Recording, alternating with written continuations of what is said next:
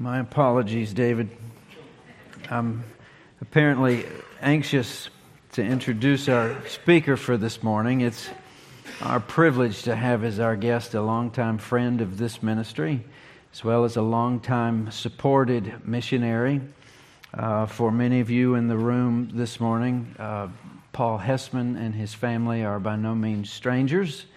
You've heard him speak on numerous occasions, maybe even as often as this past Wednesday when he and his family were there for our panel discussion. I had the opportunity to meet him a few months ago when he came by to see David, and we had a few minutes to talk, and since then we've had many more minutes to talk, and it's been my pleasure, thoroughly enjoy our conversation together and learning what it is God has placed on his heart and where he's seen fit to put him at different times, different places. At the end of it all, I think we described it last Wednesday night, when you hear of others' stories in Christ, it seems the world gets smaller. It's not as big. It's not as unfriendly of a place. The Lord is strange in the way he plays matchmaker and where he assigns his different men and women. But this man's experience and his accomplishments are not only wide, but they are deep, I am learning. And in addition to the degrees that Paul holds, both foreign and domestic, he's been able to use his gifts to teach in many academic settings. But what I think is most significant, the way I'll introduce this man, for 7 years, Paul Hessman's faithfully served the congregation of a local church in Eden, North Carolina, as a minister of the gospel of Jesus Christ. And then following another call, spent the better part of 2 decades serving the people of South Africa as a missionary with the gospel of Jesus Christ. This man has spent his life teaching, a witness to what it is that God has said to go do. So it's our privilege to be able to hear him this morning. He has his family with him. Well, most of them, Penny and the 2 boys, Joshua and Michael, are here with us this morning. Their oldest, Catherine, is in Charlotte. Is that correct? And they are at the moment currently living in Apex. But please join me in welcoming our speaker this morning, Paul Hessman.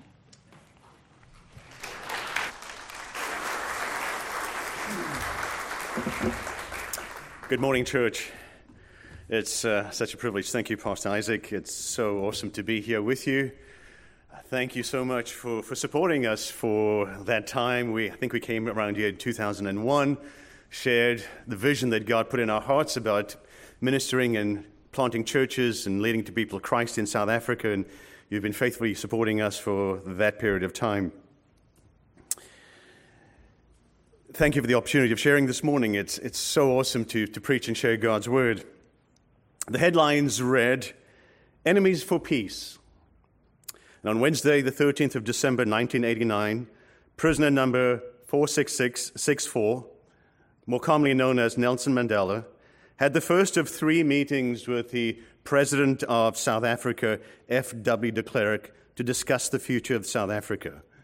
The meeting itself took place in de Klerk's office in Cape Town, and not too long afterwards, on the 11th of February, Nelson Mandela was released from prison, and this was a turning point in the history of South Africa. And there are those various turning points we find not only in the world, but also in Scripture itself. And one of those turning points is in the book of Acts, in Acts chapter 10. And we'll realize very quickly that we are reading about one of the most seminal moments in the history of the gospel. It's a moment of radical change. It's a moment of revolution. It's a moment of transformation. A moment, I think, that would radically change the trajectory of the gospel forever. You know, as you read it, and you can easily read it very quickly, it's a wonderful narrative, it's a story, but we've got to read it slowly and realize the momentous thing that's happening when you have a Gentile or the nations and the gospel going to the nations itself. At first, it involves 2 men. from opposite spectrums, just like Nelson Mandela and F.W. de Klerk. Two men who come together across a wide geographic and cultural and ethnic distance. There's an offer of hospitality, and there's a sharing of an idea, a new idea that God is impartial, that He has sent His Son, and He has summoned the world to declare their allegiance in His newly installed King, King Jesus. At another level, it's certainly a totally profound moment as two people come across one of the deepest ethnic and cultural divides of history. It's the moment where they share God's love and God's grace, and something radically happens. It allows the church, the small fledgling church that has heard the gospel and knows the gospel, to now offer the gospel, the good news of Jesus' death, burial, and resurrection to the world. It's a moment of saying that you belong. It's not a moment of exclusion, but it's a moment of inclusion. The gospel goes to the nations. You must remember way back in Acts chapter 1 at the very beginning and where the disciples asked Jesus, said, "Will you at this time restore the kingdom to Israel?" And their sense of what the kingdom is about is still somewhat confused. They haven't figured it out. And Jesus says, wait. Notice how He responds. Wait for the promise of the Holy Spirit, and you will be empowered to be my witnesses in Jerusalem, Judea, Samaria, and to the ends of the earth. I think I heard that Fuquay Varina constitutes the ends of the earth. Somebody said that somewhere. They were thinking of a small piece of ground in Israel, and Jesus is thinking of the world. You see, the summons that would go out is not merely the kingdom that is localized to Israel, but it's a kingdom that would encompass the entire world. Christ is to be proclaimed as the King of the world.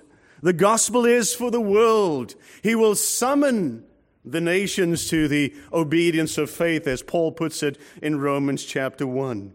And so as you read the story from Acts 1:8, and I don't have time this morning to kind of look at the trajectory of faith, of how it moves, but I do know this, that in Acts 1:8, the Spirit is given expressly for one purpose, and that is to empower you to open your mouth and proclaim Jesus as Lord. Everything else is kind of on the fringe, you might say, when it comes to the Spirit's ministry. We can look at Romans and Romans and 1 Corinthians and 2 Corinthians. But if all that we had was just the book of Acts, we would realize that the primary purpose of the Spirit's ministry in our lives is for us, to embolden us, to empower us, to communicate that Jesus is Lord in Jerusalem, Judea, Samaria, and to the uttermost parts of the earth. So in Acts chapter 10, we have a narrative, a story of, and there are 8 scenes. And it would take 8 sermons, but I'm not going to do that. So I'm going to compact it this morning. There are 8 scenes, and I don't have time to, and I wish we had time to bring it out, to exegete it, but 8 scenes. So I'm going to briefly refer to those 8 scenes. And here's the first one in chapter 10, verses 1 through 8. The Spirit of God is at work in the world, is how I describe this scene. The Spirit of God is at work in His creation. It is faith, on the other hand, to see it from the human side. It is faith searching for the Creator God, searching for meaning, searching for identity, searching for relationship. And so the story is about a city called Caesarea. It's named, as you can tell, after Caesar Caesarea. And there we have a man called Cornelius. He is a part of the occupying forces. He's a Roman. You must remember that the narrative of Israel, if you want to see the eschatology of Israel, you go to the book of Daniel, and in Daniel, you find out those 4 kingdoms, and the 4 kingdoms are Babylon, Medo, Persia, the Greeks, and the Romans, and that 4th one now is occupying the Holy Land. They were the notorious occupiers, and As much as the British occupied the rest of the world at one point, in India, in Africa. I'm not equating the British to the Romans, please. I'm certainly not doing that. But what you do have is that the Romans are occupying the land, and yet there's a soldier, a centurion by the name of Cornelius, whom God has worked and is working. There is a pantheon of gods that were available to him. They were Greek gods, and of course the Romans took over the Greek gods and renamed them and made them as their own. And so he could select from all of those gods, and yet it's amazing that his heart would be drawn to the God of the slaves, the God of the slave nation, that Yahweh would by his Spirit convict his heart, and this man does not become a proselyte. So he doesn't go under circumcision. He doesn't undergo circumcision to become a proselyte. So he's on the margins, you might say, of Israel. He's not Jewish. He's Roman. He's a soldier. He's a man who's hardened by war. And yet the Spirit of God has softened him so that he has heard who Yahweh is, and he's followed the narrative of what God is doing in the nation. And he's searching. He's generous. He's a man who's looking out for the poor, who's willing to give of his resources, his time and his energy. And yet at the same time, he's a man of prayer. Isn't that a wonderful balance? It's the human side and it's the God side. It's what the Ten Commandments is all about, right? Two are toward God and the others are toward our fellow beings, the rest of creation itself. And this man, in searching, the Spirit of God sends a messenger, and it's an angel who comes. And when the angel comes, he declares to him this, and I think it's a marvelous thing that the angel declares to him. The angel says to him that your prayers and your alms have ascended as a memorial before God. I don't think that is said of any Jewish person in the Gospels. It's said of a notorious Roman soldier, a member of the occupying forces, and yet God has heard. He's searching. He doesn't know the story. He doesn't know about Jesus.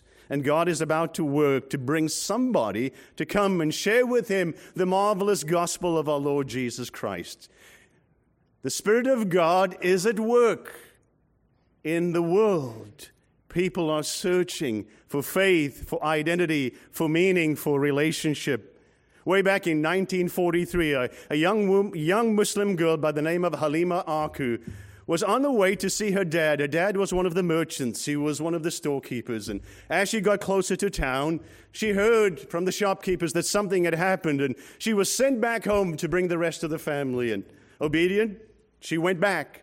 Called the family. They went into town, and then they broke the news, the sad and tragic news, that their father, a shopkeeper, had suffered a massive heart attack and had died.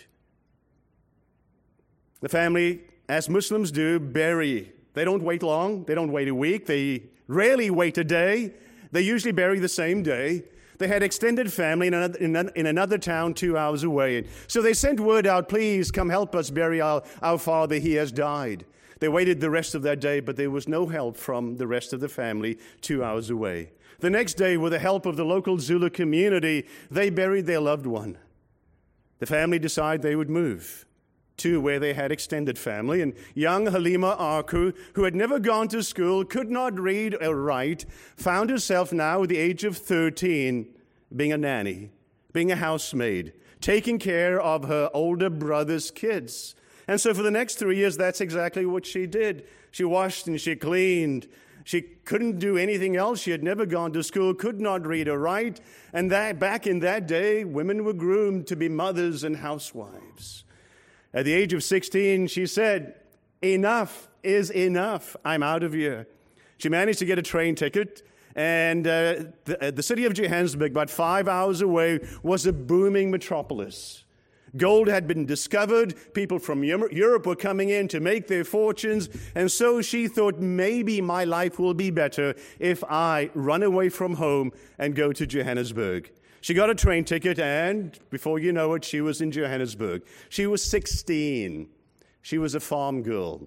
She was young, naive, looking for security and looking for love.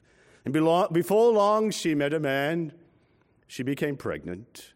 The story goes, and I don't have time to develop the story, but over the next few years, she had 4 boys. And they were ins and outs from 2 different fathers, and none of them actually took care of their boys. And then in 1963, she met an Italian guy. He had jet black hair and olive skin, and so she thought maybe now this one will take care of me and my boys and will be the man that I need in my life. She's still looking for security. Before long, she becomes pregnant, and so she tells him, I'm with your child. And he says, oh, I didn't tell you. I have a wife and kids and don't have room for other kids. In 1963, she gives birth to her 5th son. She names him Mustafa Muhammad. I'm that 5th boy. Mom raised us in a Muslim community. And back in 1963 and in the 60s and 70s in South Africa was racially divided. There were those who belonged, and if your skin color was white, you belonged. You were described as white. And then there were the rest who were described as what they were not. They were described as non-white. For those like myself who were mixed, were in between, we were described as not belonging. We were the non-white community. We grew up very poor, had very little, didn't have much. I remember my earliest memories were being in a house, a 2-room house, not a 2-bedroom house, a 2-room house. And in that 2-room house, Mom had a coal stove on which she would cook. And Mom would boil water, and we had a galvanized zinc tub. And that's how we washed and cleaned ourselves. No plumbing, no inside plumbing, no electricity. Everything was outside. We had very little. But I do remember one thing, though, as being in school one day, I heard one of the teachers say that when we died, God would take a pair of balances and put our good works on the one side and our bad works on the other side. And if our good works outweighed our bad works, we would go to heaven. And you know, the more I thought about that, as a 10-year-old, I realized I would never make it. That I just could not do more good works than bad works. So I went back to what I knew. I'd gone to madrasa. Madrasa is a religious school where you learn to read the Quran in Arabic. And I went back to that thinking maybe somehow, in some way, I would have peace in my heart. That if I died, I would go to heaven. But there was absolutely no peace there whatsoever. I was searching. Even though what that man told me was not correct, I really believe the Spirit of God used it to create within me a thirst and desire to know God and to find meaning, to find identity not in myself, but in God. God is at work. There are many around you who are searching. You can't see that. Sometimes it comes through in the circumstances, in the slip of the tongue, what they might say, but God is at work in His world by His Spirit, and there are individuals who are searching. Scene 2. The Spirit of God is at work preparing you and me for mission. But in order for us to be engaged and involved, our faith must be tested. We must be stretched beyond our comfort zones. And so Cornelius is obedient to the call, and he sends for someone, and he sends some messengers. But on the other side, there's somebody who's being prepared. And as you know the story, it is God preparing Peter, preparing him for what is going to happen, preparing him for the mission to the Gentiles. Cornelius is praying, God sends a messenger. Peter is praying, God sends a vision. And it's amazing that this vision is about heaven itself opening up. Now think about that phrase. It is at the baptism of Jesus that the heavens open up. Stephen in his sermon in Acts 6 says, heavens opened up. It is at the transfiguration where it's almost the curtains of heaven are being pulled open so we can see some eternal reality. And so for Peter, this is a momentous occasion for him. He is a Jewish man from the top of his head to the tip of his toes. And his identity is found and rooted in his Jewishness. That is Torah. And that is circumcision, the law, Sabbath, and the dietary restrictions. And so at first, as you read the story about this curtain coming down, and in it were all manner of reptiles and creeping things, and the voice says, "Rise, Peter, kill and eat." You might say, well, if I was there, I would just go ahead and do the thing. It's not just about diet. Diet is the tip of the iceberg. You see, diet for the Jewish community is about identity. It's about being the people of God. Part of being the people of God is the law. It is Sabbath. It is circumcision. And it is keeping separate from the pagans, the nations, the goyim, as the Hebrew word says. And so it's not just a matter of diet. It's a matter of something that goes to the identity of who he is. And Peter's not willing to give up his identity. He says, "No, Lord." Isn't that kind of an oxymoron of sorts? "No, Lord." As he goes against what is directly a radical vision that God gives him, a momentous occasion. If God is going to use you and me in mission to engage the world, we certainly must be stretched beyond what you constitute as your identity. I think there are times when we are wrapped up in what we think of ourselves, and if we would take a piece of paper and write down the things that constitute our identity, we have to make sure that they don't prevent us from engaging the world with mission. Your identity is greater than your language. Your identity is greater than your culture. It's greater than your family heritage, your legacy. Your identity is rooted in the gospel, should it not be? I'm not saying that we don't have culture, because we do. We have to live in a world of culture. And yet at the same time, we must be stretched. We must be willing to take a deep, long look inside and say, what are the prejudices that prevent me from reaching out? What are the things that prevent me from sharing the gospel? What are some of the hindrances in which I hold people at arm's length because they are maybe different from who I am? Penny and I came back to the U.S. in August of last year, and we found out we've come back to a very, very, very divided United States of America. It seems like we're more divided now than ever. I came to the U.S. in 1984 as a student to go to Piedmont Baptist College, and it seemed like back then there was far more unity than there is now.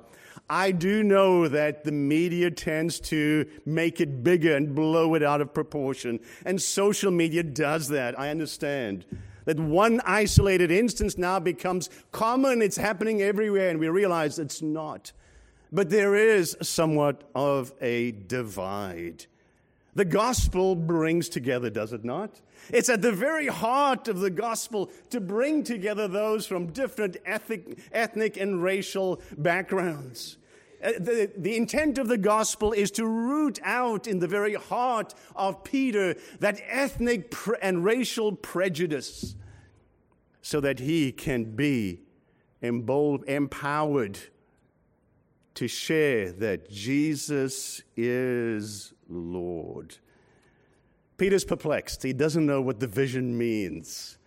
But God is at work because God has sent these in scene 3. That's all about that as far as I'll get. The Spirit of God directs and empowers for mission in verses 17 to 20. So while Peter's pondering the vision, in verse 19, the Spirit says to him, "Behold, Peter, 3 men are looking for you. Rise and go down and accompany them without hesitation, for I have sent them." God is in the process of preparing you and me to engage those who don't know Jesus Christ. So for me, that was Charles and Nina Hoblitz. They had met at Piedmont Bible College way back then, and they fell in love and felt God was sending them out to the mission field, initially to the country of Mozambique. But in the 1970s, Mozambique was embroiled in a civil war. It was communism versus freedom, democracy. And so they couldn't stay long, and God redirected them to the city of Johannesburg, where they would meet a young 13-year-old Muslim boy who didn't know Jesus Christ. They would look beyond the dark skin, probably knowing full well he's not white, you know. Looking beyond that, they embraced us. And I remember hearing the gospel for the first time through their ministry, and the story about how I got to the church will take too much time, but I got to their church, I saw a film for the first time, and I heard the gospel, and the Spirit of God convicted my heart of sin, righteousness, and judgment, and I cried out that Sunday morning in 1976. I said, Jesus is Lord. You see, heaven, so often we think heaven as we often think of heaven as a destination, but it's not so much of a destination as it is a relationship. That you are to confess Jesus as Lord brings about that relationship. What's in the heart is made real by a proclamation of the lips. So after searching, I came to know Christ because God had prepared Charles and Nina Hoblitz, who had come. Charles was from Baltimore, Maryland, and Nina was here from North Carolina, and they came prepared, ready to engage those that God was already at work in. God is calling you to engage those in whom His Spirit is already at work. Scene 4, verses 21 to 23. The Spirit of God breaks down barriers to mission. The other way of putting it is that faith invites and welcomes. It's interesting to see where Peter is. Peter's living on the town, in a coastal town called Joppa. He goes to Caesarea, but in Joppa he's living with a tanner, a person who handles dead things, right? And of course, that was taboo. That was not kosher because you were not supposed to come into contact with something that was unclean. And that's where he is living. And when the guests come, when the men come, he invites them into his house. Jewish people don't invite pagans into their home. There's a separation. And yet he invites them. So faith invites and welcomes. God has brought the nations to Raleigh and Fuquay-Varina and Apex. Having 3 major universities here certainly does help in bringing the nations. Having the research triangle here certainly does help in bringing the nations. And so you don't have to go to India, just go to Costco. You don't have to go to China or Hong Kong or Thailand or Vietnam. Just go to Aldi's and you'll find them there too. The nations are here, and you will rub shoulders with those. They might be on the college campus. They might be your neighbor. And if you go to Kerry, it seemed like most of Kerry is from India. They are here. God has brought them, and God is at work. His sovereign Spirit is at work in their hearts and lives, drawing them to Him, and we must warmly embrace and welcome. It doesn't take away from who you are. Your willingness to engage cross-culturally doesn't dilute your identity at all. It enriches your identity. So I have a cross-cultural marriage. We're from the different sides of the track in many ways. And we found out over the last 32 years now that it doesn't divide us, that rich heritage actually enriches both sides. And so our boys and our daughter Catherine is enriched by that. Faith invites and welcomes. We don't hold them at arm's length, we draw them in. Scene 5. The Spirit of God motivates confession of past prejudice. The Spirit of God motivates confession of past prejudice. From a human side, faith confesses past prejudice to advance the mission of God. And notice what Peter says. He says in verse 27, as he talks with Cornelius and all those who were there, he says, as he talked with him, he went in and found many persons gathered. And he said to them, you yourselves know how unlawful it is for a Jew to associate with or to visit anyone of another nation, the pagans. But God, don't you love that? But God has shown me that I should not call any person common or unclean. Now you might read that very quickly, but I read that as a confession. He says, this is who I am. This was rooted in my identity. But as part of my identity is to stay separate from you, to hold you at arm's length, to say that you're not on equal standing with me. But I've realized now through heaven's opening up that I have been a person of prejudice.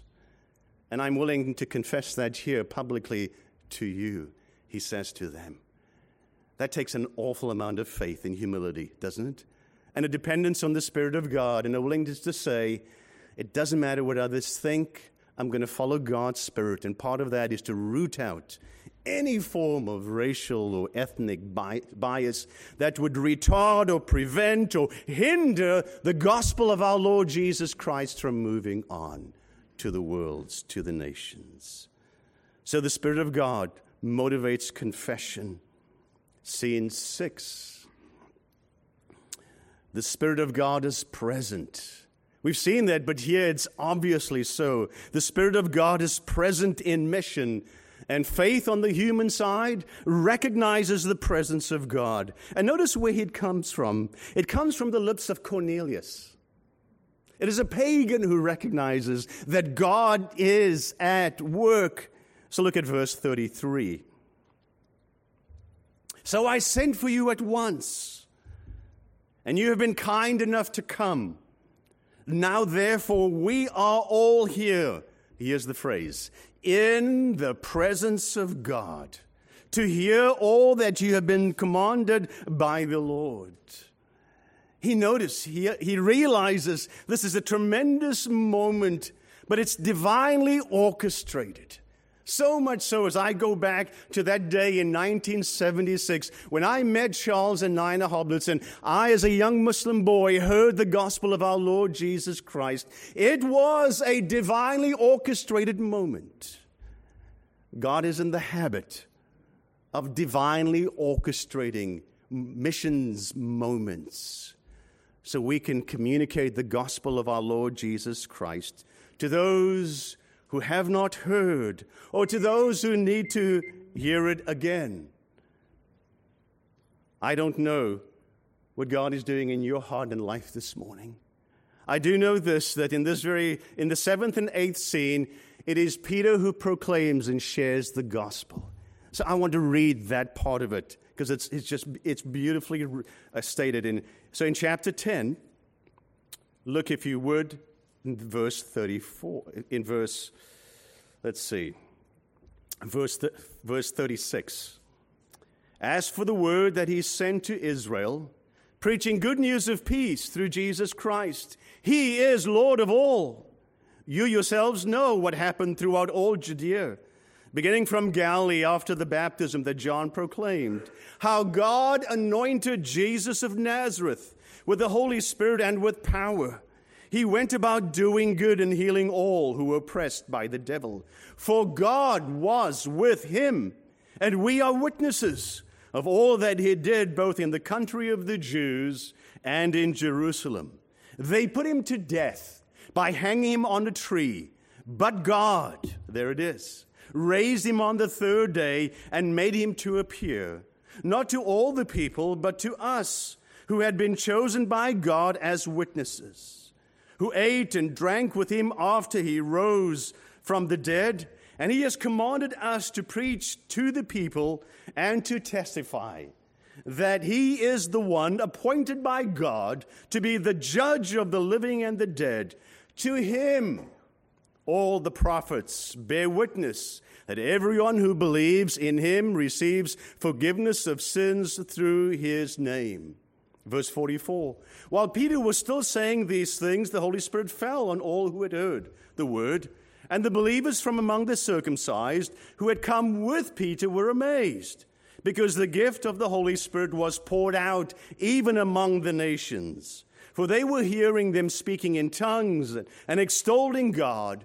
And then Peter declared, "Can anyone withhold water for baptizing these people who have received the Holy Spirit just as we have?" And he commanded them to be baptized in the name of Jesus Christ. Then they asked him to remain for some days.